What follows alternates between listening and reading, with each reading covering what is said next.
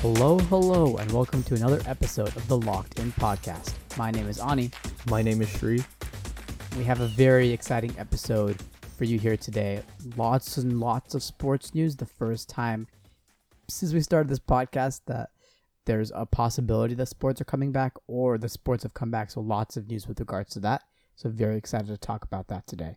Yeah, lucky episode number 13, and we have the most content for you guys in a while. So all good things moving forward. Ani, I know you want to shout out one of your friends for our last episode. Yeah, so we put out 2 episodes in the past 2 weeks. Episode 11 was partially about the Black Lives Matter movement plus some sports news regarding that. Episode 12, we interviewed Derek Rhodes, who's the director of business strategy for the Miami Heat. He taught us a lot about what the business side of sports is like, and I'd like to shout out Archie for letting me know that was an opportunity and for just helping us get that guest. We also have a cool upcoming guest, so stay tuned for that and follow our Instagram page, podcast.lockedin, for all the latest updates. All right, so let's get right into it. Let's start with the NBA. So if you've been following basketball and everything going on with the Orlando bubble, that's the regular season extension starting on July 31st, there's a lot of talk about players not wanting to play because of all the police brutality talks and Black Lives Matter. And, you know, there's a lot of people saying that the league coming back is going to take away from the movement happening right now. And, you know, there's players like Kyrie, Dwight Howard, Avery Bradley, to name a few. They're all really strong in the belief that, you know, detracting from the movement right now is not something that needs to happen, and the NBA resuming is a part of that. So, Ani, what are your thoughts on that? Yeah, I definitely think that these players are entitled to their opinions. I think it depends. We saw what Dwight Howard said, that he said it would be great winning my first championships, and we know Dwight Howard has been a great NBA player, future Hall of Famer, went to the championships, went to the finals with the Orlando Magic, but lost to the Kobe-led Lakers. So, of course, he really wants to win. He's on the number 1 seed. But even he knows that some things are more important than sports. And for players like Kyrie Irving, for Dwight Howard, for Avery Bradley, they simply believe, and, you know, it's perfectly valid opinion, that they think that they do a better job out in the streets protesting, not locked away in this NBA bubble. But there are other players like LeBron James who believe the opposite, that when the NBA is in this bubble, the entire world's eyes will be on the NBA. It will be the thing that everybody watches on TV. So you can wear t-shirts, you can put stuff on the court, you can have advertisements, you can talk about it in interviews. There are so many avenues that you can do when everybody's eyes are on you. And because that attention is going to be on the NBA, some players believe that that's the avenue to go to. I think it depends on each individual player. I know some people have talked about how they want to go to protests, and that will be super difficult when you're in this bubble. And we'll talk about the bubble in a bit. We'll basically talk about everything that we've learned about how the NBA bubble is going to work. But specifically talking about this Kyrie situation, the group of players that support Kyrie, I definitely think that they have their own valid opinion. I do think most of them will end up coming back to play basketball. But I think one thing the NBA, that I've heard the NBA say, and I heard this from Shams Charania, he Personally? said that the NBA right now... You heard it personally? Yeah, he texted me. We're good friends. He was on the Pat McAfee show, and I was listening to his interview. So he said that the NBA right now is listening and waiting. So they're not taking any action yet. They're listening to see this group of players led by Kyrie Irving, what their plan is, what plan of action they want the NBA to take. And whatever that is, as long as it's within reason, the NBA will try and accommodate. The NBA really wants a lot of these players. The NBA wants essentially every single player that's willing and able to come and live inside this bubble and play the rest of the season out. That would be great for the fans. It would be great for the players. It would still keep this competitive spirit of basketball. And I think the NBA is going to try their hardest to accommodate.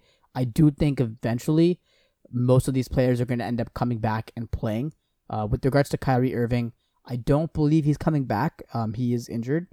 And I don't believe he's coming back to play. So I'm very curious that, you know, he's the vice president of the NBAPA, the NBA union, essentially. And so he's the vice president. So, of course, he he's trying to talk about that, but also just the fact that he's not playing. So why is he such a vocal advocate of not going to the bubble? He doesn't have to go to the bubble in the first place if he's not coming back to play. Whereas healthy players like Dwight Howard and Avery Bradley and Carmelo Anthony, I feel like they're the ones, and I know Dwight Howard is being a lot more vocal. They're the ones that should be leading this because they have a vested interest in playing or not. So with Kyrie, I don't really mind the opinion he has because it's obviously like a very just and valid cause, and it's not something that we can personally speak of in terms of relating to it. But I'm not saying I don't think he has a valid opinion. Of course, I think he has a valid opinion. I just think that he should have let Dwight Howard be the one to talk instead, just because he, regardless of whether the NBA supports this or not, or regardless of what happens, he's not going to go into the bubble anyways. Right? So I wasn't even like gonna refer to his opinion. I was most annoyed with like the reporting happening around Kyrie, you know, with all the misrepresentation of like words he says, what the other players have saying. Even like I know Bleacher Report on Twitter, they've been saying stuff like, you know, Kyrie like left the Nets group chat and like he wants other to start players, his own basketball league, which is hilarious. He wants to start his own league, and there needs to be some control regarding the media narrative and the players narrative. You know, Kyrie, obviously he was elected vice president for the Players Association because people respect his voice, you know, like despite what the media says about him, what Game of Zones says about him, obviously people care what he thinks, and for him to represent one of the most popular leagues in the world means something. And I know there's a lot of players that do have the same opinion he does. And a lot of these players, whether they play or not, they're passionate about social change and, you know, righting the wrongs that have affected them and their families and their loved ones for a while. So all props to Kyrie, but I want to see him actually do something. You know, recently ESPN released a story and there was a lot of narratives surrounding Maya Moore, you know, a top WNBA player, and she retired in arguably the prime of her career, you know, to pursue social change and do all these good things for the community and really educate people on what they weren't aware of. And I don't see him taking that route specifically just because he's so young right now. He hasn't really proved anything aside from being LeBron's sidekick from a basketball sense. But with Kyrie, you just don't know, right? Like I honestly would not be surprised if he retired later this week, or if he played one more year, retired the year after. Like, it's just, he's such a mercurial individual and someone who he's so, like, people are just confused by him, whether it's the media and other players. But, you know, now he's the VP of a huge players association, and it's going to be really interesting to see what transpires with this. But speaking of the bubble, there have been some changes or some new information about the bubble itself regarding, you know, how the testing for players' health is going to be and what the amenities and the hotel situation is. So let's talk about that a little. So I'm going to run through it really quickly. So the NBA is officially restarting on July 31st. If a player does not want to compete in that Orlando bubble, they have to let their team know by June 24th. And if they don't want to compete, if they choose not to compete, there'll be no official consequences. But people are talking about potentially someone might get blackballed for the future. Some owners might be like, oh, I don't want that guy on my team anymore. So that's a potential. But officially, there are no consequences for players not wanting to compete. Starting on June 23rd, which I believe is this Monday, NBA players, coaches, and staff will all get tested for COVID-19. And the teams are set to be in Orlando and start training by July 9th through 11th. Everyone within the bubble will get tested daily, but they're not going to be tested using the invasive nasal swab that if you or I would get tested, we'd get that one, unless it's absolutely necessary, because it is very painful. So the test they'll receive is an oral swab. It is less accurate, but the NBA is hoping that because they're testing at least once every single day, they'll, at least if a player doesn't test positive the first time, the second time they'll test positive and they'll be able to catch it. So if a player leaves the bubble, they'll be subject to a 10 to 14 day quarantine, and this is without prior approval. I think that's going to happen regardless of with or without prior approval, the 10 to 14 day quarantine and the enhanced testing, which is a nasal swab. But also, if you leave without prior approval, it's a reduction in compensation for games missed. So essentially, they're trying to discourage people from leaving, and players will have the option of wearing a wearable ring from this company called Aura that could help with early detection of COVID. It tracks your temperature, heart rate, breathing, and can notify players if they're too close to other people. It costs $299 per ring, and apparently it detects COVID 90% of the time earlier than a nasal swab would. And again, if a player tests positive, they'll be isolated. Make sure that they have COVID with a second positive test, and they'll be quarantined and recovering until they test negative 2 times in a row before being allowed to join the team again. So the NBA, I think, is like top tier in terms of entertainment value right now, because they're handling the public health side of this, but they're also handling, the home court situation for the league is kind of messed up right now because everything is just happening in Orlando. So there's 3 hotels that all the teams are staying in. There's the Grand Destino, the Grand Floridian, and the Yacht Club. And in that order, the hotels are rated in terms of their stars. So the Grand Destino, correct me if I'm wrong, that's a 5-star hotel. The Grand Floridian is a 4-star hotel, and the Yacht Club is a lesser 4-star hotel. So they're all really good hotels, but the NBA thought that the home court advantage would be given in terms of, player comfort in their hotels, which I think is Yacht hilarious. Club is not great. The Yacht Club is honestly not great. I really haven't been there, and I don't know much about it, but I've been to the Yacht Club. I've not been inside, but have been in their lobby. And compared to the Grand Destino, the Yacht Club is not as nice as the Grand Destino, for sure. That's what you get if you're an 8 seed or less. Or, sorry, should I say 9 seed? Unfortunate for the Blazers, Kings, Pelicans, Suns, Spurs, and Wizards. Try harder next year. And in the week of July 22nd through the 29th, teams are going to be scrimmaging against teams in the same hotel. So all the lower seeded teams are going to stay bad. Each team gets a 35-person traveling party, including the athletic trainer, strength and conditioning coach, equipment manager, and any security personnel they may have. And that also includes each player's private coaches. As for the hotel amenities, this actually sounds like a luxury vacation. I would totally be down to cover this. There's a players only lounge in which they have gaming, TVs, NBA 2K, you name it, they have it. They have pools and hiking trails, which is insane for a hotel Florida campus. I have no idea what that is. But there's no elevation in Florida. The entire state is just a flat state. I don't know how they're going to have trails, but... Well, they made it sound good. They also have barbers, manicurists, pedicurists, whatever, dental service, Obamacare, healthcare. If you name the word, I'm sure this Orlando bubble has it. They have 24-hour VIP concierge. They have daily entertainment, including movie screenings, DJ sets, video games, ping pong, pool, lawn games, baccarat, darts, baklava, whatever you want to name it. And this is what I found really interesting. So players can attend other games, and in-person scouting in the playoffs with no fans, only hearing the coach, players calling out plays on the court. That's going to be insane. I'm really excited to see how that transpires and all the tweets and leaked info about teams. And there's going to be some scandal surrounding this. Yeah. So I think the NBA right now is trying to minimize within the bubble player-to-player contact, which I think is hilarious because if they're playing against each other, there's going to be heavy contact. But when they're not playing against each other, they have to socially distance. So there's no doubles ping pong, apparently. You can't play with another person, even if they're on the same team as you. So essentially, the only time you're interacting with another person, in a close setting, is during practice or during a game. So even when they're attending other games, they're going to have to socially distance. I'm very interested to see how this is going to live out. And one thing is that the NBA is not going to be testing for recreational drugs, including marijuana. They're still doing PED testing, steroid testing, but they're not testing for recreational drugs. Florida is not a state, I believe, where you can legally smoke weed, but I'm very curious to see how that's going to happen, how players are going to bring it in, which players do it.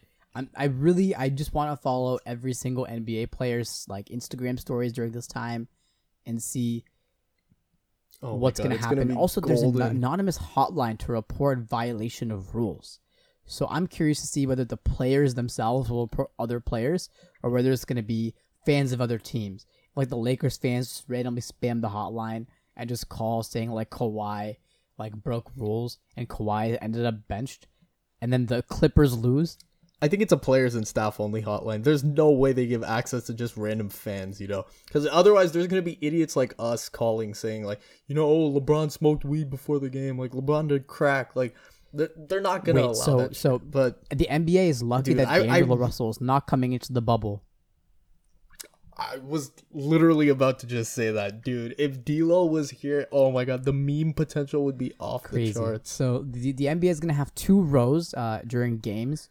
In terms of the bench, the first row is going to be players and coaches. No mask required, but it's recommended that coaches wear masks. The second row is other players and coaches, essentially reserve players and assistant coaches that must wear a mask at all times.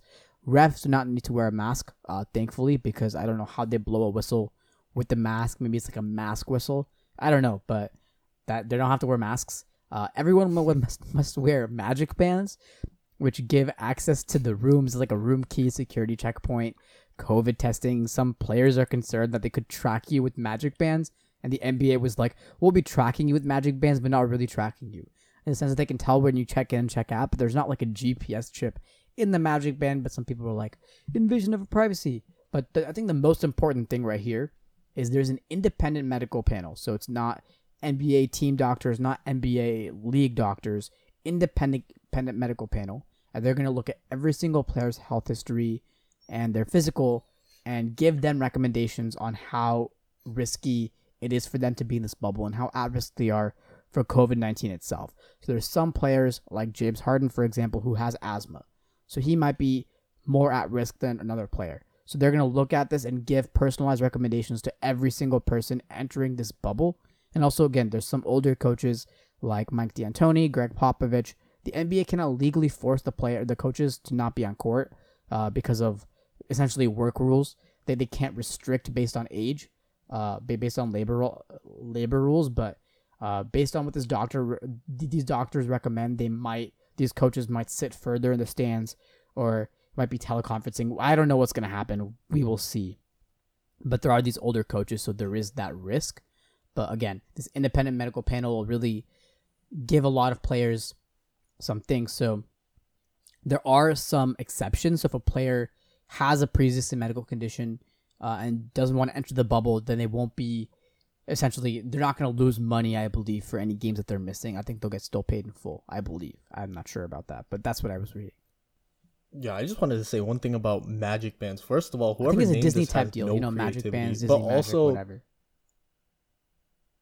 I was gonna say props to the Orlando Magic for getting their marketing brand just everywhere in Orlando.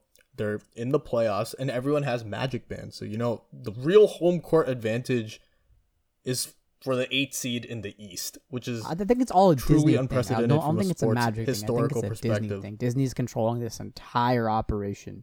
But I think one thing that's very interesting is I think 2 things. One thing is there's going to be apparently 20 cameras on court during these games, especially. So they have 3 stadiums. Mm-hmm. They have like a really nice stadium, like an IED stadium, and like a pretty bad stadium. And so the pretty well, okay. To be fair, they're all really, really, really nice.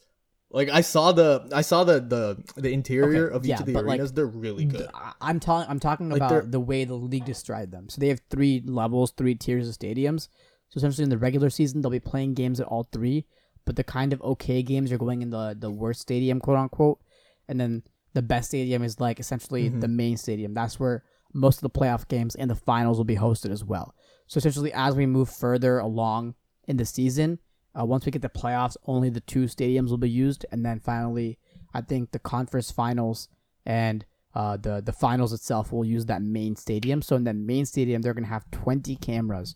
So in addition to the staff and the players and the coaches, there's going to be a good amount of people in the stadium itself that are helping run this operation, this televised event. But I believe with the media, they're going to do teleconferencing before and after the game. So the press conferences are all going to be teleconferenced in. But I mean, one thing that I was really thinking about is, aside from the players, the coaches, and the staff, there's so many people that are in this bubble. You have the people that are part of the concierge service, the people that are cooking the food, the people that are cleaning the rooms. All of these people are part of this bubble. And I think this bubble is estimated to be around 1,600 people. So if one person in this bubble happens to go outside and contract COVID and come back inside, because it's a bubble, everyone in this bubble could potentially catch COVID-19. So they really have to be strict and stringent on not only the players. I think the players is the easiest part. I think the other employees, the other staff members, the NBA can't control every single aspect of their lives, where they live, what they're doing, unless they're going to be also living in these hotels, right? Like, they have families, and what if some of the kid, like a kid of like a hotel employee, goes to a party and comes back and gives COVID to the hotel employee, and they give COVID to someone else, and whatever. Like, this bubble has to be really controlled. So I'm very curious to see how the NBA plans on controlling that. Yeah, man, that was my biggest concern when this was initially reported as like an idea. Remember, like, I don't know when it was, like 4 or 5 weeks ago, but that was the big thing for me. Like, the virus is coming in waves, and already we're kind of in the midst of this like second wave where people are again becoming more exposed. They feel like they can relax the restrictions and like go to places and be outside, but the virus is still very serious, and cases are just increasing in every state, even California, where we were one of the first states to like truly implement strict restrictions. But I'm not as worried about the players, because I think there's team officials that'll ensure that they're staying in the bubble, they're staying safe, their seasons are on the line, and it's just a matter of like public safety for them. But yeah, you're right, like the concierge, the people cooking the food, the people delivering things at night, it's a whole community, and if one person in this small micro community gets infected with the virus, then yeah, exactly, who knows what's gonna happen. So I think the NBA has it's a fine line to walk here. I think they have good outlines in terms of player safety, coach safety, but yeah, it's gonna be interesting to monitor, and hopefully everyone stays safe. Yeah, but I think my main concern with that is not, again, with the players. I think that there's so many additional people outside of the players and the coaches and the staff, and these people aren't getting the full NBA treatment. If an NBA player gets COVID and they have to go to the hospital, I'm sure they'll go to the best hospital, because they're essentially millionaires, and this is NBA star product. The NBA will treat them great. If like an employee of the Grand Destin, for example, gets coronavirus, will the Grand Destin Hotel treat them in the same manner as an NBA player? No. So a lot of these people that are working for the Grand Destin, working at the hotels, helping make this bubble a reality, I'm scared that they're at the front lines, that they might get COVID. And if an NBA player gets COVID, they're an athlete at the top of their game physically. They might not be at risk at all compared to people who might be at risk or higher risk than NBA players, helping the NBA players out, and they're going to get COVID and, have a significantly like lower chance of making it out. So that's what I'm really concerned about. So I really hope the NBA has some plan with regards to that. Hopefully they've extended some kind of protection or insurance to these people that are working inside the bubble as well. But again, there's simply too many moving parts here aside from the players. I don't know what these employees are going to do. Are they going to live? I think it makes sense NBA wise for them to live inside the bubble as well, because No, finish. Yeah, if they're going out and like they go to the grocery store after a shift and they catch COVID there, they come back. Super risky. But if everybody's living in the bubble, minus like the groceries are delivered to the bubble, is a lot less risky. Yeah, no, you're right about the moving parts, and when you add in an entire racial conflict going on as well, this is one of the most volatile situations for a sport.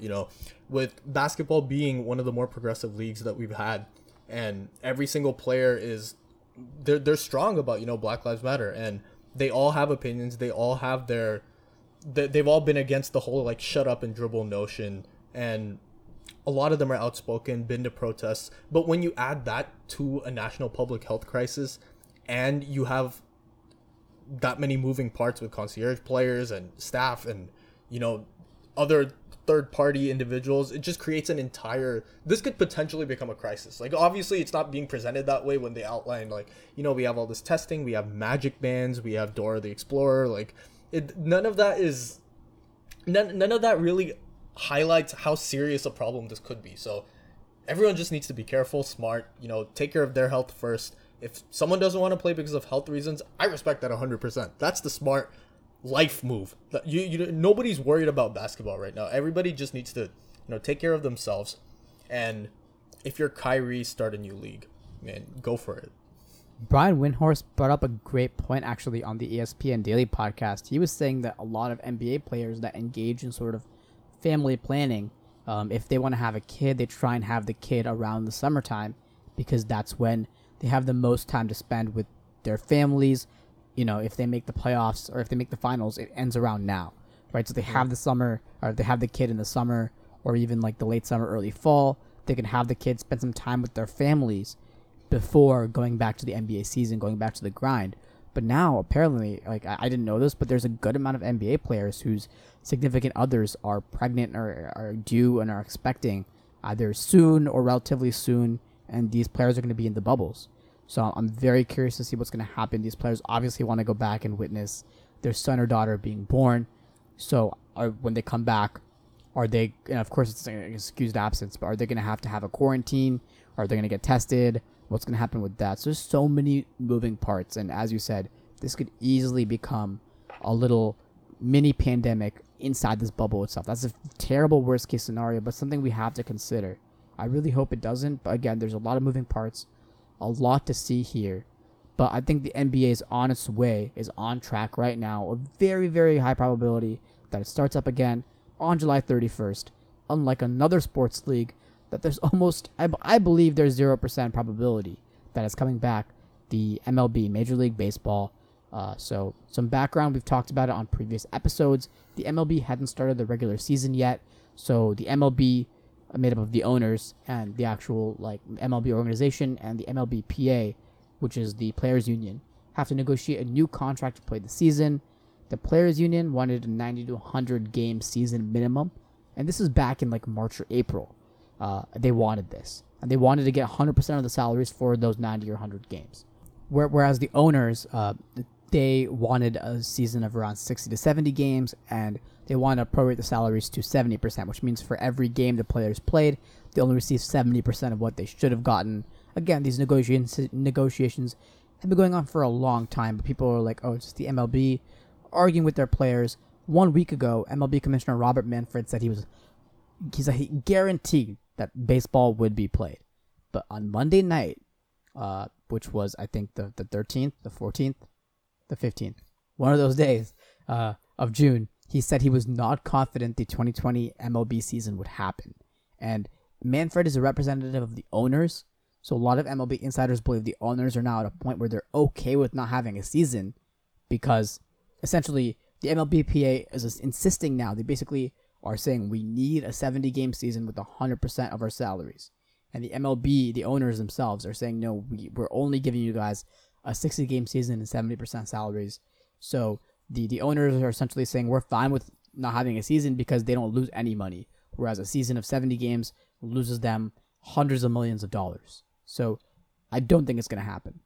So as of literally yesterday, and I just looked this up, there's a new proposal from Major League Baseball to the Players Union, or the Players Association, sorry. And Manfred met with MLBPA head Tony Clark, and they have a new proposal in which there's going to be fully prorated salaries. For 2020 and 2021, the playoffs are going to expand from 10 to 16 teams. There is ideally a 60-game season over the course of 70 days. So it's just going to be really short, but a lot of games packed in. And it would start around July 19th, so a couple weeks before the NBA season. Again, expanded playoffs, and there would be the waiving of any potential grievances, which is interesting. I don't really know what to... So essentially, this is a contract negotiation between an organization, the MLB itself, and the MLBPA, a union, right? Mm-hmm. So a lot of what you've been seeing in the media right now is both sides, just when they're talking about the other's offer, they're always saying it's a bad faith offer. So essentially what might happen is if the MLB and the MLBPA sign an agreement, sign a contract saying this is what's going to happen, one of the sides, probably the MLBPA, is going to basically file for a grievance. So what that means is that they're unsatisfied with the contract, that they're forced to take this contract, and this is basically going to go to arbitration. He's going to go to some arbiter, some judge somewhere, and he's going to look at the arguments from both sides. And then based on that, grievances might be like, for example, that the MLBPA, the players, demand $1 billion in lost revenue or lost salaries. And if the person who's arbitrating that arbitration says, I agree with the MLBPA, then the owners have to pay them that $1 billion. So that no grievances clause is essentially trying to save the MLB owners themselves lots of money in case once a contract is signed, the players union decides to file for grievances. And that's why both sides in public, whenever an offer is shared and whenever offer is rejected, they're always saying bad faith, because if there is grievances and it does go into arbitration, then they can use that bad faith, which it isn't really bad faith, but they're saying it. It colors the judgment of whoever's judging this arbitration. So my issue with this in general is that if obviously the Players Association, I know there's going to be something that comes out in which they have an issue with the way the deal is structured from Major League Baseball. And for arbitration, I'm just going to explain this quickly in terms of players. So usually arbitration in MLB refers to like a player thinking like, I want more money from a team in terms of a contract, and they'll have a dispute with the front office. And for a player, for example, like Josh Donaldson with the A's, he was paid a certain amount of money, but he went to arbitration to increase that value and kind of show that, yes, I need more money added to my contract.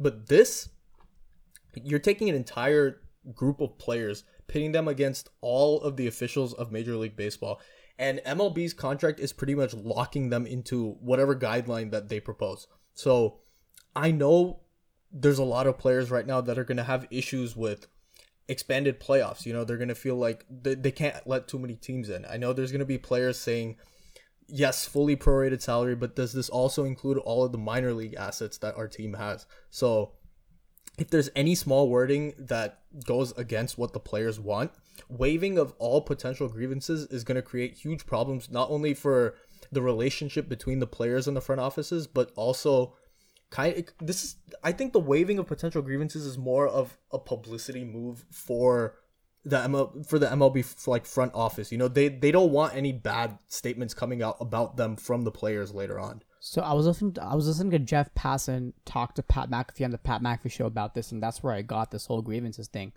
So essentially what Jeff Passan said was this is a risk mitigation strategy by the MLB, by the owners themselves. So let's say, for example, there's a 25% chance that if a grievance is filed for $1 billion, that the players themselves will get that grievance, will win this like sort of arbitration suit and get that $1 billion, right? Mm-hmm. Then 25% chance of $1 billion, that means that like the overall risk is $250 million, right? Yeah. That's if they don't include a grievance clause. So there's a lot of money that is potentially on the line here if they don't include that no grievance clause.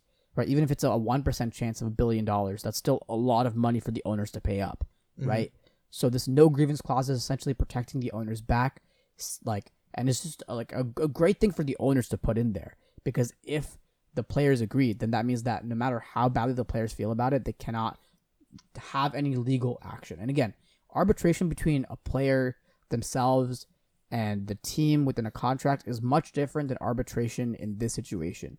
This arbitration is more of a labor negotiation that you might also see with other unions. For example, like a car working, like an auto union in like Detroit might have a similar arbitration with like GM or Ford, for example. So it's very similar. It's basically a labor negotiation, which is what's going on just in the context of sports. So I think that's a very smart move by the MLB owners, but I think no way are the MLBPA, the players, ever going to accept any deal unless it's exactly what they want that doesn't have a no grievances clause. And honestly, if I was the MLB owners, I'm so confused because the MLB is already dwindling in popularity.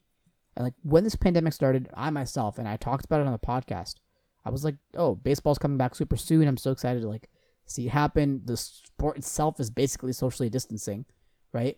So it's not that hard. You don't need to put in all these rules like the NFL or the NBA or NHL. And I saw in spring training, they had mic'd up players. It was super cool.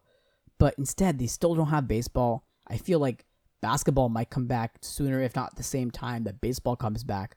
And if there is no season, this genuinely might kill baseball for good. It might drop off interest completely for baseball. So I don't understand why the owners are okay with not having a season. Because, yeah, they don't lose $100 million, but they lose the entire value of their team, which is like $1 billion. The thing with baseball owners is that they're some of the most ruthless owners in sports. Like they care about their money and very little else. Well, And how do they care about their money if their franchise itself is worth nothing? You know. I'm talking about like their personal money. Like that, I know they have a franchise to deal with, and they have players to pay, and they have, all those lines that they need to provide for. But at the end of the day, baseball owners value their personal assets the most, and their personal assets is their money. And if they're financially fine, I don't think they care, man. No, how well, many okay, so how many baseball owners do you know who are progressive? that's not my point. My point is if your net worth is like $10 billion, right, and you own a $1 billion baseball team, so that's 1/10 of your net worth, right? Mm-hmm. And an MLB season doesn't happen, and the overall value of MLB Major League Baseball goes down by 50% because lots of fans stop watching, right? Then your team is now worth $500 million instead of $1 billion.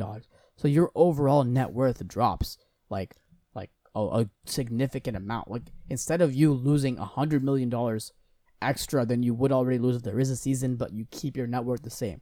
That's my point. Like from a financial perspective, I totally get in the short term, you're not losing as much money, of course, guaranteed. But in the long term, you're gonna lose so much money in potential revenues and net worth and how much your team is valued. That's what I don't understand. So I guess where I was going is like this is more of a concern for like the general managers, in like Billy Beane, for example. Like these are the people who are directly involved with the team, and if there's no season for them, they're the ones who are like most affected. But if you're an owner, like I know you wrote, like we have in our notes here, you mentioned something like in '94 there was a strike and there were no playoffs, and it took essentially two players on steroids to bring the sport back. Sammy Sosa, Mark McGwire, 98, like the single season home run record. But I think the owners know, and I don't want to say they're smart, but they do know that baseball's not just going to die. It's going to be back next year. And if it takes like a little pandemic shortened season, it's not their lives or their livelihoods on the line here. And they know they can just wait for another deal. That's where I disagree with you, because I feel like if you look at MLB before this, again, its popularity has been declining. It's right now the third of the four major sports leagues. And even then, I think hockey is much more exciting than baseball is. I think hockey might surpass baseball, like if things were normal, quote unquote, in the next 5 to 10 years. Baseball is losing so many fans, especially young kids.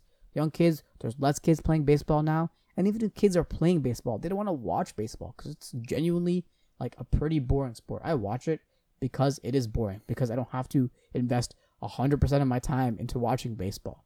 And if you look at buying an NFL team now costs $1 billion. You have to have multiple people together, and it costs so much money. But buying a baseball team is cheaper now than it was before. And I'm sure that price will continue to drop if the value of the league itself drops, because, again, less eyes on the sport mean less ad revenue, less ticket sales. All this stuff is just going to start cascading over the next few years, especially if sports leagues themselves start to not have as many players. Derek Rhodes talked to us about that on our last episode. Potentially they might only fill half stadiums for the next year, right? While a vaccine is still being dispersed out to the public starting from 2021, right? So let's say they only have half revenues, right? Then what really matters is TV, and the NBA and NFL have so many more people watching per game than MLB. Like Monday Night Baseball has almost no viewers in general. So it's just like literally played at bars and airports. So like my thing is, if I'm an owner, I don't understand why you wouldn't want to sign the 70-game deal and get it over with and just make sure there's no grievances and just, because I don't know. I genuinely, like, maybe this is why I'm not a billionaire and why I'm not an NBA or an MLB owner, but I don't understand from a financial perspective why they would allow for no season to happen. So I have a conspiracy theory here, and just play along here. We have the NBA, arguably the most popular sport in America, right? Starting up in a month, around the same time when the proposed MLB season would start. You've already said baseball is down in viewership. People I love watching baseball. I love the sport. Like I like baseball too. I really do. I like watching it. It's objectively a boring sport though. To a lot of people it is boring. Like obviously not to us, but a lot of people don't just watch it. It's going to be competing if there's a season with basketball in the playoffs, right? Viewership is already low, and now it has to compete with basketball in a time it never competes with basketball, right? So I think owners are going to take that into account. Obviously, I don't know. This is a complete conspiracy theory, but they know that's happening. They know basketball is going to go well into September, October, because that's when the finals are going to happen this year. And then, football is going to start. And then a lot of people are excited about football as usual, because football is, along with basketball, probably one of the most popular sports in America. So if baseball is delayed until next spring, first of all, that gives all the baseball fans like something to look forward to then. And I think it'll like get them more pumped about the season. Whereas if it's competing with two of the biggest market sports in a time where, it normally doesn't.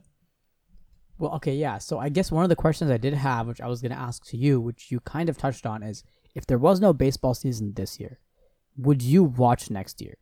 Yes. The answer is obviously yes. I would too. Yes. But at the same time, I feel like a lot of people who are like on the edge about baseball would just not care that much. Okay. The true fans would be super excited. Right? Yeah, exactly. They're going to be super excited for a season next year. There's going to be the first time we see the Astros get completely destroyed by the public. And I think a lot of people want to see that. And the Yankees. And the Yankees. But think about it. If there's a season in like a month, dude, I'm watching basketball. Like, I'm not going to be... I'll follow baseball.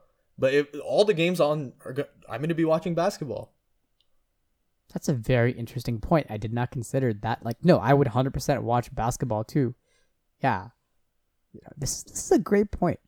Yeah, maybe this is in the best interests of the MLB, kind of get rid of the fans that don't really care that much about us anyways. The true fans will watch regardless next season.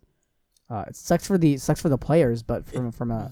Yeah, that's the only thing. Like, for the players, this is just so unfortunate. But if you're an owner, it's not the end of the world if you don't have a season. Yeah, I thought it was, but honestly, maybe it isn't. Dude, MLB needs to get their stuff right in terms of marketing, player promotion, It's a league in disarray. So one thing that Pat McAfee talked about, and I keep on talking about him, but I watched the show, it was super eye-opening, was he was talking about during the, I believe, 2010 NFL labor negotiations, the CBA, when a deal couldn't get done between the NFLPA and the NFL itself. Jeff Saturday, who used to be the center for the Indianapolis Colts and was super, I think he was president of the Players Union.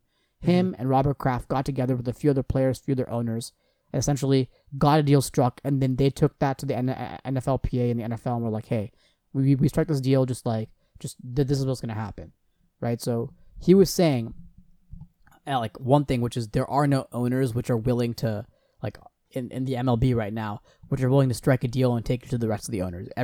Most owners right now kind of don't want to have a season happen. But also, on the other side of it, I don't think there's like right now, if you look at the NBA, there's a face of the of the league itself, and it's LeBron James, right? Mm-hmm. The MLB. It could be argued that Mike Trout is that, right? It's but for Mike sure Trout Mike is not. Trout. No, but Mike Trout is not this vocal, outspoken player.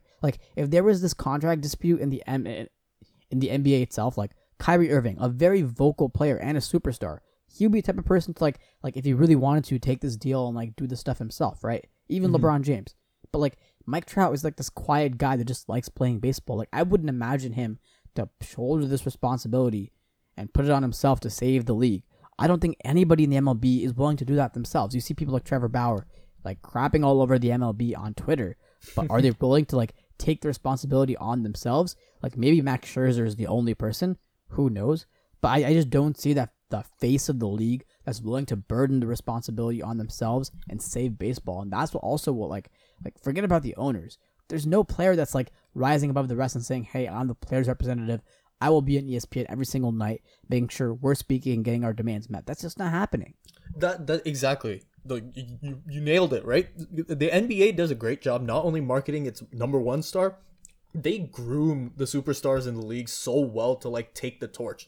We have Giannis, we have Embiid, we have Luka, we have so many players from so many different backgrounds ready to take on the mantle of the next the next generation, right? And we know these guys are already so vocal. They're going to continue being vocal, and they do a great job representing the sport. But with Major League Baseball, like after Mike Trout, like who is it? Aaron Judge, Nolan Arenado, and some Bryce people might not Harper? even recognize the names we're saying. And that's a testament to how poorly they promote their stars and how poorly they let their stars have a voice. I really do not like the current framework of MLB, and it really needs to change. I think Major League Baseball is the worst run of the four major sports organizations. I think Major League Baseball is worse run than the MLS. Because MLS sucks and the players suck, but I still think they run the way their league runs is honestly pretty decent. Like I can't believe that it's gonna take like a global pandemic for there to be a league wide in both the AL and the NL DH. I can't believe it's taken that long. Like Dude. nobody wants to watch a pitcher bat unless it's Madison Bumgarner. There's one pitcher I'd want to watch bat, and it's him. Bumgarner, Zach Greinke. I think those are the two names you think of for Yeah, hitting true. pitchers. Nobody. I That's do it. not. I do not want to watch like Garrett Cole or Justin Verlander like on the like. It's so stupid. I don't want to watch that, and it's so uninteresting. We officially have Roger Goodell ranked higher than other commissioners, and that's actually groundbreaking. Which is crazy to me. So I'm just so confused on what the MLB is doing. Again, I will watch. So really, is it doing that bad of a job? I don't know. But I have a pretty low standard for watching things on TV. But we'll find out what's going to happen in 5 or 10 years. This isn't something that we can find out immediately. It's going to take some time for the sport to either go back up in popularity or come down. So these are macro trends that we're trying to apply in a micro setting, so it's not going to work. But again, we'll see what happens. But I think confirmed right now, the MLB is the worst run sports league. You know, they should let us fix Major League Baseball. They need to let the people who consume the sport from a viewing perspective actually fix it. Definitely. I think there's so many things I could think right off the top of my head to fix MLB. Like I would mic up the players all the time. I would have a pitch count thing, a batter box count thing, like reduce the time of the game, like reduce the, you know how ridiculous it is that like a player warms up in the bullpen for 15 minutes, then comes out onto the mound and warms up for another 5 minutes. What is the reason for you to warm up for another 5 minutes on the mound? You've already warmed up for 15 minutes in the bullpen, dude. Dude, the whole ritualistic aspect of baseball is so dumb, and they have these unnecessary rules. I think infield fly is the dumbest rule to exist. How does that make any sense? Do you remember the Braves Cardinals game where Atlanta got screwed? Yes. And then people threw like stuff on the field. That was absolutely hilarious. Yeah, that should have been Major League Baseball's call to, take out that rule, maybe. Something that fans don't like. But, Manfred is an idiot. I don't understand why change hasn't happened. And again, this change is to permeate at all levels throughout baseball. It needs to happen also in college baseball and like Little League baseball. But the thing is, kids in Little League are taught to have these stupid tendencies. If you force the kids in Little League to just play baseball like normal without having like a touch the bat on like all 4 corners or all 5 corners of the home base, and then like rub your helmet 15 times before like coming up to bat. If you tell these kids to stop doing it, they'll stop doing it, and like in 10 years when they become like MLB players, they'll stop doing it too, right? You instill these like, oh, baseball's a very ritualistic sport. There's all these traditions we have to abide by from such a young age that when they come into the league, they're all gonna do that, And people complain. I see a lot of people online complaining about no DHs, or sorry, a DH happening in all the league, right? So no pitchers batting, and they're like, oh, it's a strategic thing, it takes away from the purity of the sport. Bro, I know you're still gonna watch. You're not gonna not watch if a pitcher isn't batting. Like, don't tell me that you're like gonna stop watching baseball, especially MLB, if like Garrett Cole, I keep on bringing up his name, but he's gonna be, I think, the last pitcher ever to take an at bat. If Garrett Cole's at bat, like, I don't think you're gonna care. Also, all the unwritten rules in baseball make no sense. Like, there is no reason a bat flip doesn't add entertainment value to the watching experience of a game. And to kind of discourage the things that make baseball fun is the fundamental root of baseball's problem. Like, there are so many people that want to see players talking to each other. They want to hear that. Like you said, the mic'd up aspect is so fun. And that kind of personalizes a lot of these athletes, and we get to know them better. All we see when we see baseball players are people with helmets, people wearing hats. We don't really get to we don't get the basketball level exposure that NBA players get. But I think baseball players are the softest professional athletes, like ego wise, because okay, think about like tennis, right? Like if tennis someone hits a great point, they're like Rafa screams like vamos, or like Federer screams let's go. They'll fist pump. And like basketball, you hit a shot, you'll like warm up the crowd. The celebrations. The celebrations, right? In the MLB, if you hit like a grand slam, bottom of the ninth, like you're expected to like stoically walk around the base path and not do any celebrations because you're gonna hurt the ego of the other team. Like really, what is this? Like if you hit a home run, it's an accomplishment. You should celebrate it. Like if you strike out 3 batters in a row, you should be like hyped up. Like just because some guy does a bat flip doesn't mean the next time he comes up to bat, you need to like hit him in the head with like a 95-mile-per-hour baseball. Like that's not how baseball should work. There should be celebrations. Like you shouldn't have such a fragile ego that like if anybody does any celebration, you're pissed off and you want to hit them with the baseball. It's not how baseball should work. It should be fun. Exactly. Like postseason baseball is what a regular season game in any other league is like. Like a normal football game I'm even going to say the Chargers Stadium. I'm sure that atmosphere is comparable to some MLB postseason games. And that it's just a systemic problem that baseball has. We're not going to get to it. We're not going to be able to fix it anytime soon, but we just don't like it. Yeah, it's a pretty boring sport. But moving on to a sport that is not boring, tennis. So tennis has a plan to return. Tennis is in a very weird place right now because surprisingly there's a lot of tennis going on for no tennis officially going on. So Novak Djokovic, he is the current world number 1 player, 17 Grand Slams, probably the greatest player of all time. Hate saying that, but he lives in Serbia and he's essentially had like this tour that he was doing, and he was supposed to do it in Spain, but obviously coronavirus hit in Europe. But still, he's doing this essentially tournament kind of hybrid thing in Serbia with packed stands, thousands of people in the stands, and professional tennis players, great tennis players, people like Alexander Zverev and Dominic Thiem, both who are young superstars rising up, like the next generation. They've come and they've played in this tournament that Djokovic has put on. A lot of people in the tennis world are pretty mad, but Federer is out for the rest of the year, so he's not coming, but Nadal hasn't gone to that yet. And then also the tennis coach of Serena Williams, Patrick Mouratoglou, is holding a tournament now, starting I think tomorrow, called Ultimate. I think it already started actually. It's called Ultimate Tennis Showdown, and he has his academy in the south of France, so he's holding it. And again, famous players like Dominic Thiem, Tsitsipas, who's again both those are super young players, and Dustin Brown. They're all coming and playing there. So there's a lot of tennis going on for a tennis, like the women's tour and the men's tour not starting yet. Very, very interesting. But I mean, tennis is objectively a game that can be played socially distantly. So it makes sense. But the crowds that Djokovic has been drawing at his tournaments in Serbia have been drawing a lot of spite. But officially tennis is coming back. There'll be 2 more majors, the US Open and the French Open. The US Open is essentially held at the same time. It's on the men's side. It's kind of replicated on the women's side, just different tournament names. So US Open, other than the majors, of course. So US Open held at the same time in late August, early September. Mid-September. And the ATP tournaments that usually precede the US Open are like on the US Open circuit, quote unquote. It's like they have one in Cincinnati, they have one in Winston-Salem, North Carolina, and they have one in Washington, D.C. So the Cincinnati and Winston-Salem ones, those are canceled. The one in Washington, D.C.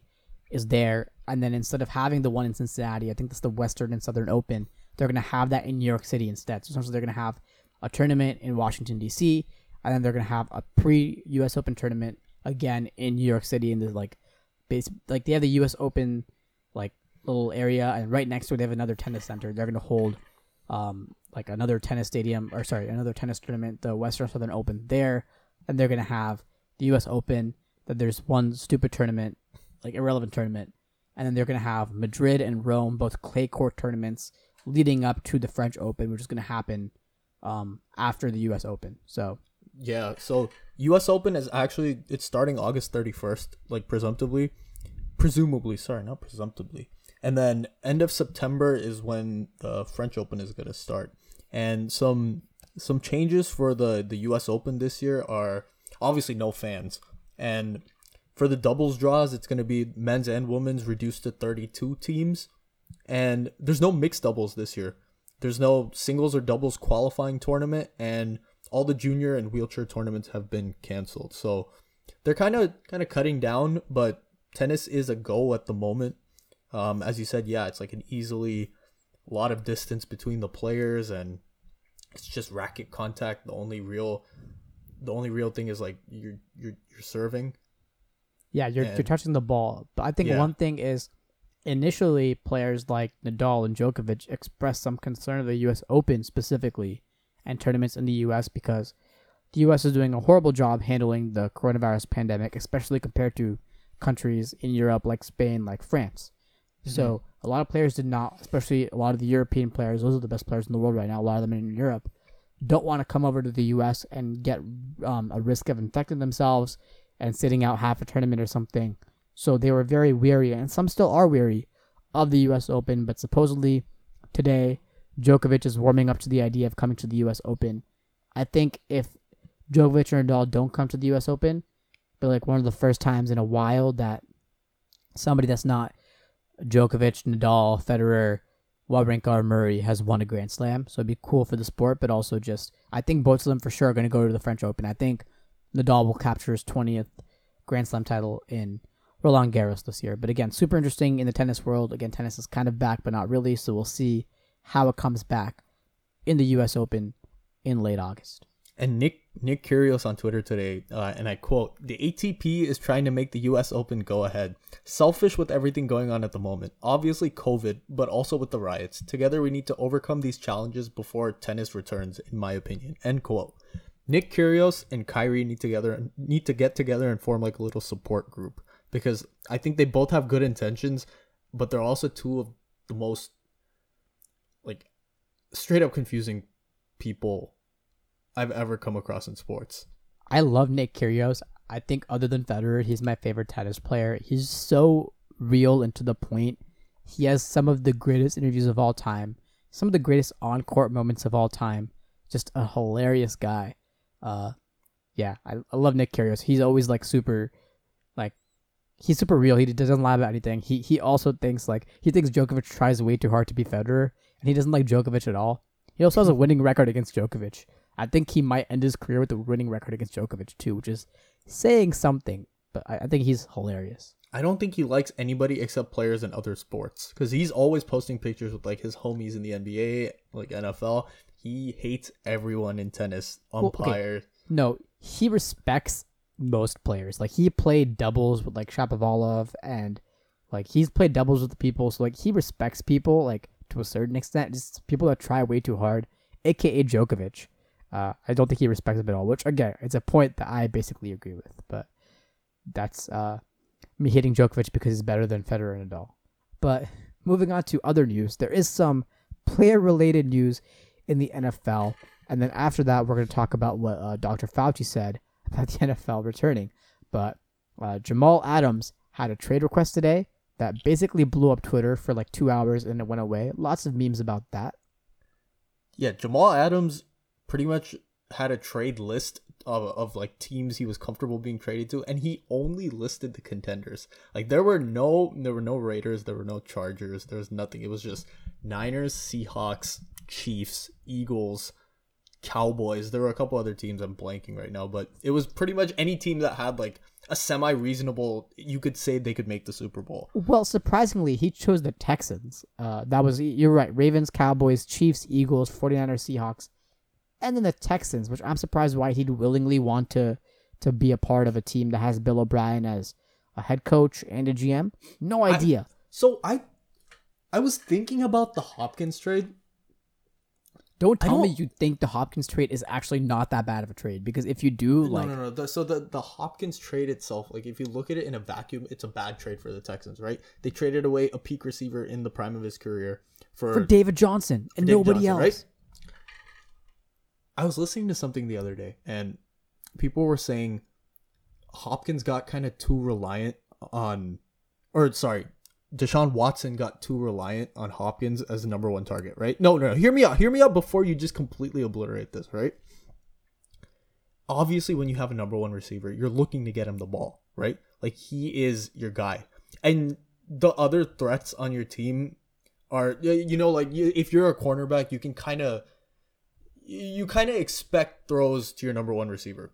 But now with Watson really having to use like his full arsenal to get the ball to every single receiver on his team, and it's not as one-dimensional an offense. I think this creates more opportunities for players like Will Fuller, to shine as threats on the Texans and not just be overlooked in pass coverage. I think Watson is going to do a better job. He's going to have more passing yards, more touchdowns. People are really going to start talking about him as like a top 2 MVP candidate. And I don't like the trade, but I'm not as sour on it anymore. I think that's the stupidest logic I've ever heard for defending a trade. Because basically what you're saying is, we're trading away our best offensive player minus our quarterback because our quarterback got too reliant on him because he's such a good player. No, I'm not saying that's the reason why they traded him. Like they obviously didn't want to pay him. Like they obviously just did not want to pay him. Right? Even if like that's the reason they didn't trade him. They only have one receiver. With Will Fuller partially healthy, they had 1.5 receivers. Now they have half a receiver. Like, he's the only person on the Texans that can catch the ball right now with DeAndre Hopkins gone.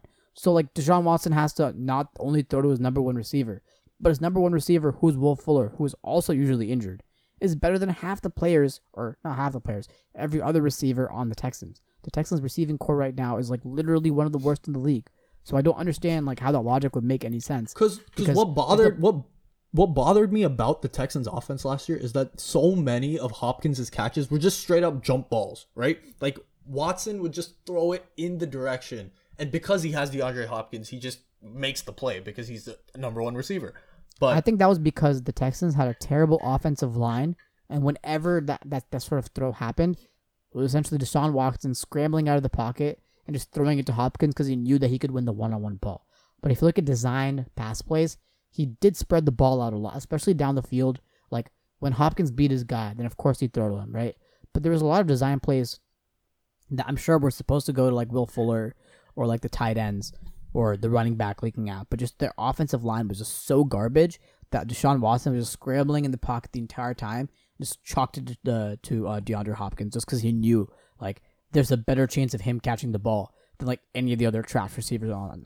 Like, it's just that, like, I don't remember a team being Super Bowl level successful or even like conference championship level successful with like that number one receiver type format. You know what I'm saying? Like, I'm just trying to think. The Eagles recently, they spread their targets well. Tom Brady, every year he's in the Super Bowl, he has no real like number one receiver. And that year the years he had Randy Moss, they didn't win the Super Bowl, and that's the standard we have for the Patriots. Obviously, I'm going to say, but I don't know. Like, as of late, like, Carolina didn't have what about a number one receiver. The Chiefs and Tyreek Hill. I don't think he was a number one receiver. What? Tyreek Hill's not like a number one receiver. He's not a traditional number one receiver, but that's what I'm saying. Like, DeAndre Hopkins is the ultimate traditional number one receiver. The only instance that worked was like the Falcons with Julio. The only reason I'm saying Hill is not the traditional number one receiver is because of his height. But in terms of everything else, he is the number one receiver on the Chiefs. Like, he is the primary target on like most passing plays the Chiefs run. Like, just like Julio, just like DeAndre, he's the number one receiver. He's not your traditional tall, like built, like jump ball type number one receiver, but he is the number one receiver, and they won. And if you watch the Super Bowl, they passed a hell of a lot of times to Tyreek Hill, or they tried to pass a hell of a lot, lots of times to Tyreek Hill. But the Chiefs didn't win the Super Bowl because of Tyreek Hill. Like, what I'm saying is, like, having a number one receiver is fine and it's great. I just think in the Texans' case, it wasn't really like the trade is bad, but it's not. I guess I think I criticized it too much earlier. The trade would be good if the Texans made improvements using the trade to help their team out. right? That's my issue with it. Is if the Texans traded away DeAndre Hopkins, but got like 3 picks in the first round or second round, like the first 2 rounds of the drafts, like this year, next year, right? Or like they got like a really good like young wide receiver, like somehow out of it, or they got a good solid offensive lineman. They fixed the holes they really needed, and they got some capital to trade away and essentially build up their roster. Then I'll be fine with it. But based on the trade and the draft, the Texans barely addressed their offensive line problem. I still don't think it's a great offensive line. They addressed it, but I don't think it's great. But they did not address the receiving core at all, right? So if you trade away your best player, one of the best players in the league, you should expect to get something out of it that could help you make your team better. But the Texans didn't do that. That's why I think it's objectively a terrible trade. Like, I see what you're saying, and it makes sense. But the Texans didn't do a good job of like trying to execute the plan that you wanted them to execute. Like if they wanted to do what you want them to do, then they trade away DeAndre Hopkins for like 2 first-round picks, and then they get like an offensive lineman and a really good wide receiver. So if these are your 3 receivers, and I mean it's Will Fuller, Brandon Cooks, who they recently got, and Kenny Stills. I don't think that's a bad like receiving core. Okay, Brandon Cooks is definitely out of his prime. He's not that great anymore. As we saw last season, he's not like he's barely like he's not that fast anymore. His and, like, only issue is injuries. Like if he stays healthy, he's good. No, but he's also pretty old. I think he's 32 years old right now. And he's like 30. Dude, what do you mean? He's 26. Oh, really? Okay, cool. Yeah, wow. Okay, then good for the Texans. But okay, still okay. Brandon Cooks is not as good as he was a year ago. Not as good as he was 2 years ago. Right. Last season was injuries. Like 2 years ago with the Rams, he was like 1,200 yards. Crazy, right? But I think he's getting bogged down in injuries. Will Fuller again, bogged down in injuries. Kenny Stills had some injuries in the past. Isn't the same player he was when he was in Miami. So, okay, again, these aren't terrible receivers, but I still don't think it's a top 15 receiving core right now, based on health. I feel like Deshaun Watson's going to become a better quarterback this year. Like, by a mile compared to what he was last year. And last year he was great. I just think he's going to become more complete a quarterback this year. I just wish they would have gotten better pieces out of it. Like, yeah, we all wish that. We all wish they did something different in that trade. But no, but you know what I'm saying, right? You had one of the best players in the NFL, and you traded him away for freaking like David Johnson. Yeah, it doesn't make any sense. I still don't think their receiving core is great, especially compared to the Chargers. But we will see how they do. I still think the Texans go like 10-6, 11-5, like put a scare into someone in the playoffs. And they'll choke in the first round like usual. Okay, speaking of other quarterbacks who I think are incredible, Lamar Jackson is on the new Madden NFL cover, and I think the curse is broken, man. Last year Mahomes, this year Lamar. Like there's no more Madden curse, right? Well, I don't think there's a Madden curse anymore, but that doesn't mean I think that Lamar Jackson is going to win like the Super Bowl. Like I think it's going to be hard for him to, because the AFC is pretty stacked. But I think like the curse is broken for sure. If the Ravens get Jamal Adams, could they go 16-0? Maybe. I think like last year, some of the Ravens games were really close, and like I think they lost a few of them just like very unluckily.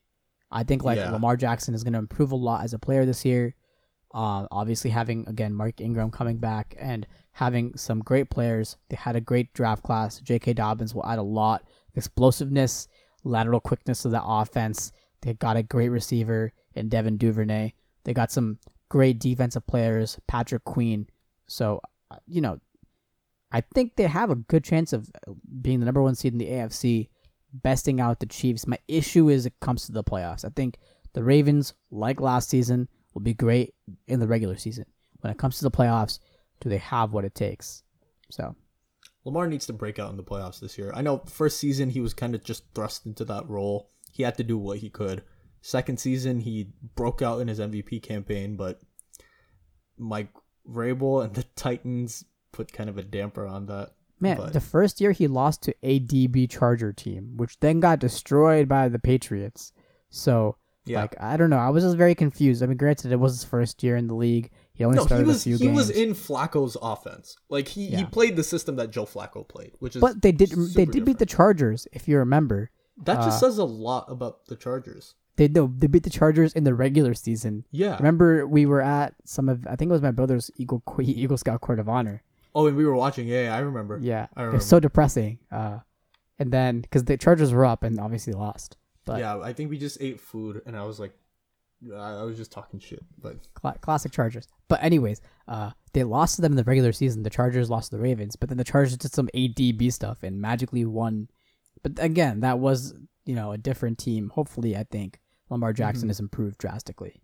But speaking of quarterbacks that can run, and by the way, these have been great transitions so far. We need to work on these. We always do the speaking of. Let us know if you have any transition ideas, or how you move from point to point when talking. Well, a player that moves from point to point while talking, Colin Kaepernick, is on the workout list for several teams, including my San Diego / Los Angeles Chargers. So people are talking, and a lot of people are saying that he could potentially be signed by the Chargers. I will tell you right now, as a Chargers fan, that is not happening. We have Tyrod Taylor, we have Justin Herbert, and we also have Easton Stick, who are all essentially the same type of player, like a dual threat type deal. So there's no reason why we should have, if we didn't sign Cam Newton, there's no reason why we're signing Colin Kaepernick, because I think objectively, Cam Newton is a better quarterback than Colin Kaepernick. But we're talking purely football. I don't want anyone to say, oh, Cap needs a spot because of what he's done for the league. Great.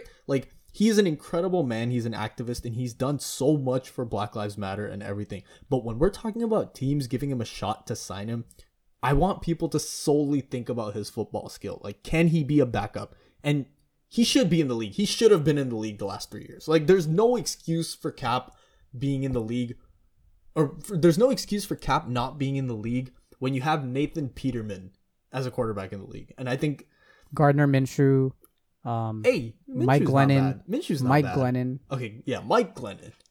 There's so many bad quarterbacks. So again, I think Colin Kaepernick will get signed with the team. I think, sadly, he should have gotten, not sadly, but I think he should have gotten signed with the team a while ago.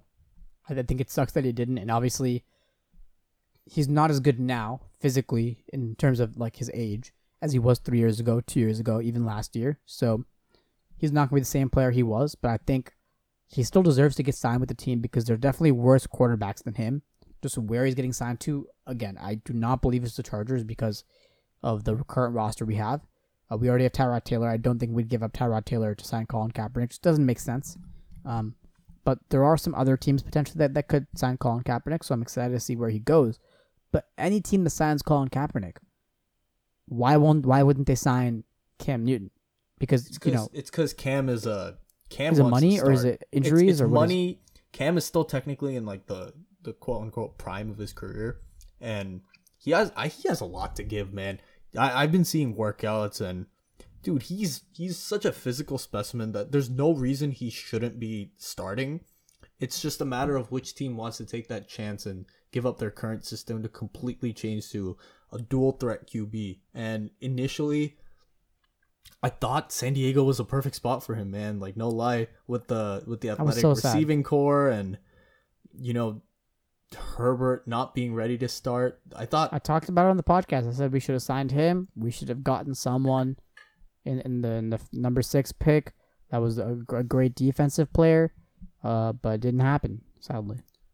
Yeah, any team looking on Cap needs to be looking at Cam too. And I know it might be a big. This kind of feels like Melo coming back in the league, where he really thought he was a starter and then had to take that reserve role and ultimately ended up being a starter again with Portland because of injuries. But Cam has a spot in the league waiting for him. It's just a matter of, egos and financials and just a whole bunch of things. And he's one of the most iconic figures of the NFL in the last decade. And he's kind of revolutionized the sport in terms of running quarterbacks, or he revolutionized it again after Mike Vick. But someone's got to sign him.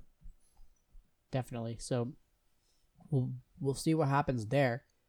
But with regards to if the NFL comes back or not, Dr. Anthony Fauci, director of the National Institute of Allergy and Infectious Diseases said that the football season may not happen unless players are placed in a bubble, which I think was something that we all were thinking based on how other sports are coming back, but especially with a potential quote-unquote second wave, or even if not that, the fact that the flu season could also be happening. I don't think that the NFL could operate as a regular sports leagues where people are just living in the public. I think it has to be in a bubble situation.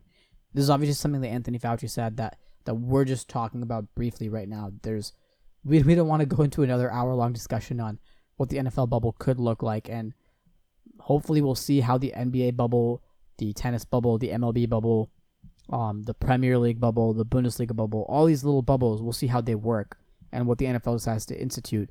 But I think the fact that people are so excited for the NFL in the fall, we'll see if the NFL is going to do what the NBA is doing, because the NBA is by far, the best sports league in North America right now, and they did a great job with trying to prioritize player safety. And we'll see if the NFL teams who have much bigger player rosters and much larger organizations themselves for game day operations, a lot more than just 5-on-5 on a basketball court, right? So we'll see what they think of. If they already have a plan in place, we'll see what happens. You know what I was considering about this NFL bubble? I'm not going to go too much in depth on it, but there's like 50-man rosters for NFL teams, right? And 30 teams? So 32 teams, right? 32 teams, 52-man roster. So. It's like 1,600 people. I don't just know if players. I don't like how is and people don't realize, like, NFL players don't travel like commercial, right? When they fly, it's their own plane and their own pilot, and it's very contained to like them. So, like, I'm just throwing this out there. Like, what is the issue with, instead of having NFL players quarantine in a bubble, have those pilots like have a track on them as to like they can't go to places other than their house and work, right? Like, if they're flying the team to these different arenas like across the United States, like, is that a valid proposition? Well, it has to be everybody, because in addition to the pilots, there are equipment managers that are essential to making the game possible. They're referees, they're ball boys, they're the people that hold the yard lines, like the first down markers and stuff. There's all these people in the NFL. There's like athletic trainers, so many people per game. And this is just excluding fans. And some people are saying the NFL might have fans in, right? So if you exclude that, per game that's played, you have like 104 players on like the field / on the sidelines, plus like 20 members of the coaching staff. So that's 40. So like 144 players. Like, I think around 200 to 300 people are involved in making a game. That's like a minimum number. Let's say the minimum is 200, right? Yeah.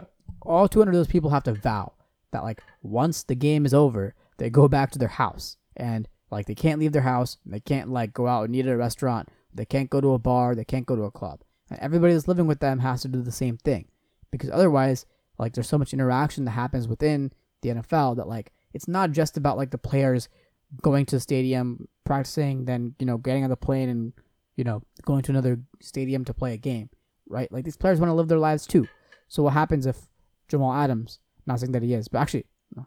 What happens if Ezekiel Elliott and Dak Prescott decide to throw more parties like they were in Dallas, and they get infected again, or, Dak Prescott gets infected this time and passes it on to the players that he's playing with and also the players on the other team, and they pass it on? Like, there has to be a bubble. It makes no sense if there's not a bubble. Well, those two got to make sure the strippers quarantine too.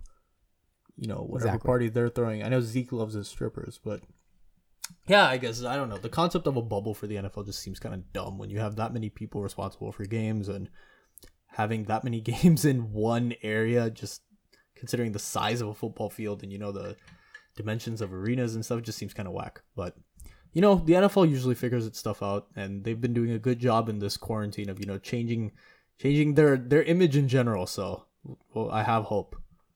But yeah, let's move on to something. Ani, let's close with this. I know you have a decent amount to talk about this, but go over kind of the eyes of Texas and, UT's football players like asking for change and the ramifications this really has for college football.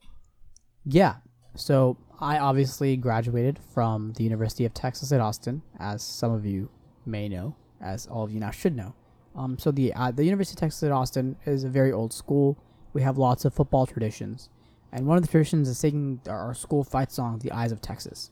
"The Eyes of Texas" is our school fight song. It is in the theme or the tune of "I've Been Working on the Railroad," and we sing it before and after every single game, whether we win or whether we lose. Something that the entire stadium, basketball arena, whatever it is, we sing it all the time. It's like our school fight song. But the history behind it is not very simple, and it's not very nice. So, one of the old presidents of the university used to really like Robert E. Lee. And Robert E. Lee, who obviously was a Confederate general, was the leader of the Confederacy, had this phrase, the saying, "The eyes of the South are upon you." So, this president of UT, he echoed this saying around UT. He always just say, "The eyes of the South are upon you." So the students wanted to mimic this university president. So what they did was they made a new phrase, a new saying, sort of parody of that, where "the eyes of Texas are upon you." And some students and this local, or not local, in this spirit group, essentially a spirit group at UT, is kind of like a frat, but it's not. It's like an in between a frat. So there's the spirit group called the Texas Cowboys, and they're responsible on game day for firing Smokey the Cannon whenever somebody scores a touchdown, or there's halftime, or whenever basically like a big event happens at a football game. A cannon called Smokey is fired, and Texas Cowboys, one of their responsibilities is doing that. They're also like a quote-unquote philanthropic organization, but they've been disbanded because they've had some issues. Don't want to get into that right now. But historically, they used to put on these minstrel shows. And minstrel shows are shows where, among other things, students used to dress up in blackface. So the song was debuted at one of these minstrel shows and was sung by people in blackface at these minstrel shows. So that's how the origin of the song came to be. So lots of student athletes right now at the University of Texas, especially black student athletes, they put out a statement last week that highlighted that essentially the student athletes are to serve as ambassadors for the student body and the university, and it's their job to push for change that they believe can benefit the entire UT community. So given the racial injustices that are being highlighted across the country, and given the majority of football players are black and therefore are disproportionately affected by these changes, the student athletes have asked that the University of Texas take a stand against racism and make it more comfortable for black players. So essentially, their demands include renaming some buildings on campus that are named for old racist presidents, or for a Civil War general, like a building and also a fountain called Littlefield. He was a Civil War general on the Confederacy, so not like a good guy. Adding more diverse statues. We had a statue of Jefferson Davis that was removed in 2015. I don't know why we had a statue of Jefferson Davis, but they want more diverse statues made by people of color. Modules for incoming freshmen to discuss racism on campus, because again, this is Texas, this is the South. There is a history of racism at UT. It wasn't a segregated school until the 50s. Or it was a segregated school until the 50s, sorry. And then some outreach programs to Houston and Dallas, more diversity in the Athletics Hall of Fame, including a permanent black athletes exhibit, donating 0.5% of athletic revenue to Black Lives Matter organizations. And all that seems perfectly fine to most people, but the student athletes want to get rid of, before that, they want to also name part of our stadium for Julius Whittier, the first black football player at UT. And, all of that sounds fine, and most people agree with almost all of that. But the student athletes also want to get rid of the Eyes of Texas as a school song. They want to write a more inclusive, new school fight song. And they also want to stop forcing athletes to sing songs during athletic events, because before games and after games, student athletes are forced to sing the song. And these student athletes don't want to sing this song. So based on the history that I did a poor job of explaining, but based on that history and based on what the student athletes think, there's a lot of controversy going on right now with regards to the Eyes of Texas and potentially that being removed as UT's fight song. It's good that a school as large and with such a wide reach as UT is kind of doing this, and that the athletes are making people aware of the historical significance of what people normally would just think is like, oh, a school fight song. Like, we don't really need to research much about that, but it's good that there's awareness on that. I know in Oklahoma State, their coach. Wait, what up? I just wanted to say, I forgot to say, but uh, essentially the black student athletes are saying that if all these like demands aren't met, then what they're going to do is they're not going to represent the school in a positive manner, in the sense that they're not going to go to booster events and not going to go to recruiting events and try and recruit other players to the school. They're still going to play games and do practice, but they're not going to go to booster events and they're not going to recruit. So that's sort of their thing of they believe they're representatives for the school. So if the school doesn't represent them, then they're not going to represent the school. So I just want to say that because I don't think I did. Yeah. And again, that also ties into like a lot of these athletes are saying like we're a University of Texas athlete for 2 years, but we're a black man first and for the rest of our lives. And that really matters. And it's good that UT is being really public about this and that their athletes are being really public about this. And this is happening in other colleges too. You know, like Oklahoma State coach Mike Gundy has come under fire for a lot of the stuff he's been saying. And he was pulled up by their star running back, Chuba Hubbard. And it's good that there's a lot of this discourse between the coaches and the players where in the past it just hasn't happened. And there's a lot of history of racism and improper treatment towards players. And, you know, there's a lot of history in the South, especially like you said, with a lot of these Confederate generals and statues glorifying some of their, I'm not even going to say achievements, but the things they did, you know? So it's really great that a lot of this is coming to light now. I'm surprised it took this long, and I don't know whether it's partially because of cancel culture or partially because of, you know, people finally realizing this is too much, things need to change, but it's all a perfect storm, and it's happening in sports, it's happening everywhere else now, and, you know, it's good. It's just all good. Yeah, I'm sure across the South there will be more schools that have similar things that UT is going through. I think UT's case, specifically with the fight song itself isn't like overtly racist, but it has lots of racist undertones and a racist history. I'm sure there are other fight songs for other schools that are overtly racist. This is the South. You know, it is what it is. So I'm sure that across the schools in the SEC and ACC and maybe one Big Ten school and some Big 12 schools, stuff will change. This is all great. I'm really, really happy stuff is changing. I'm happy that most of the fan base has at least embraced what the student athletes are saying and are happy, and the university itself is embracing what the student athletes are saying. And, you know, it's a huge school. There are so many creative people on campus. I'm sure that, like, somebody could write a new fight song super quickly and it would get adopted. And I think a fight song is supposed to unite people, and the fight song excludes people, especially the athletes, the people that are representing us on the field, then why should we have this other fight song? So I definitely agree with the student athletes. I'm really surprised that, you know, naming a part of the stadium for Julius Whittier, the first black player, football player at UT, I'm surprised that hasn't happened earlier. A lot of these buildings that are named for super racist people, I'm surprised those haven't been changed. So I think there's a lot of racist history at UT, but hopefully stuff can change. I really encourage you guys to go to the website racialgeographytour.org.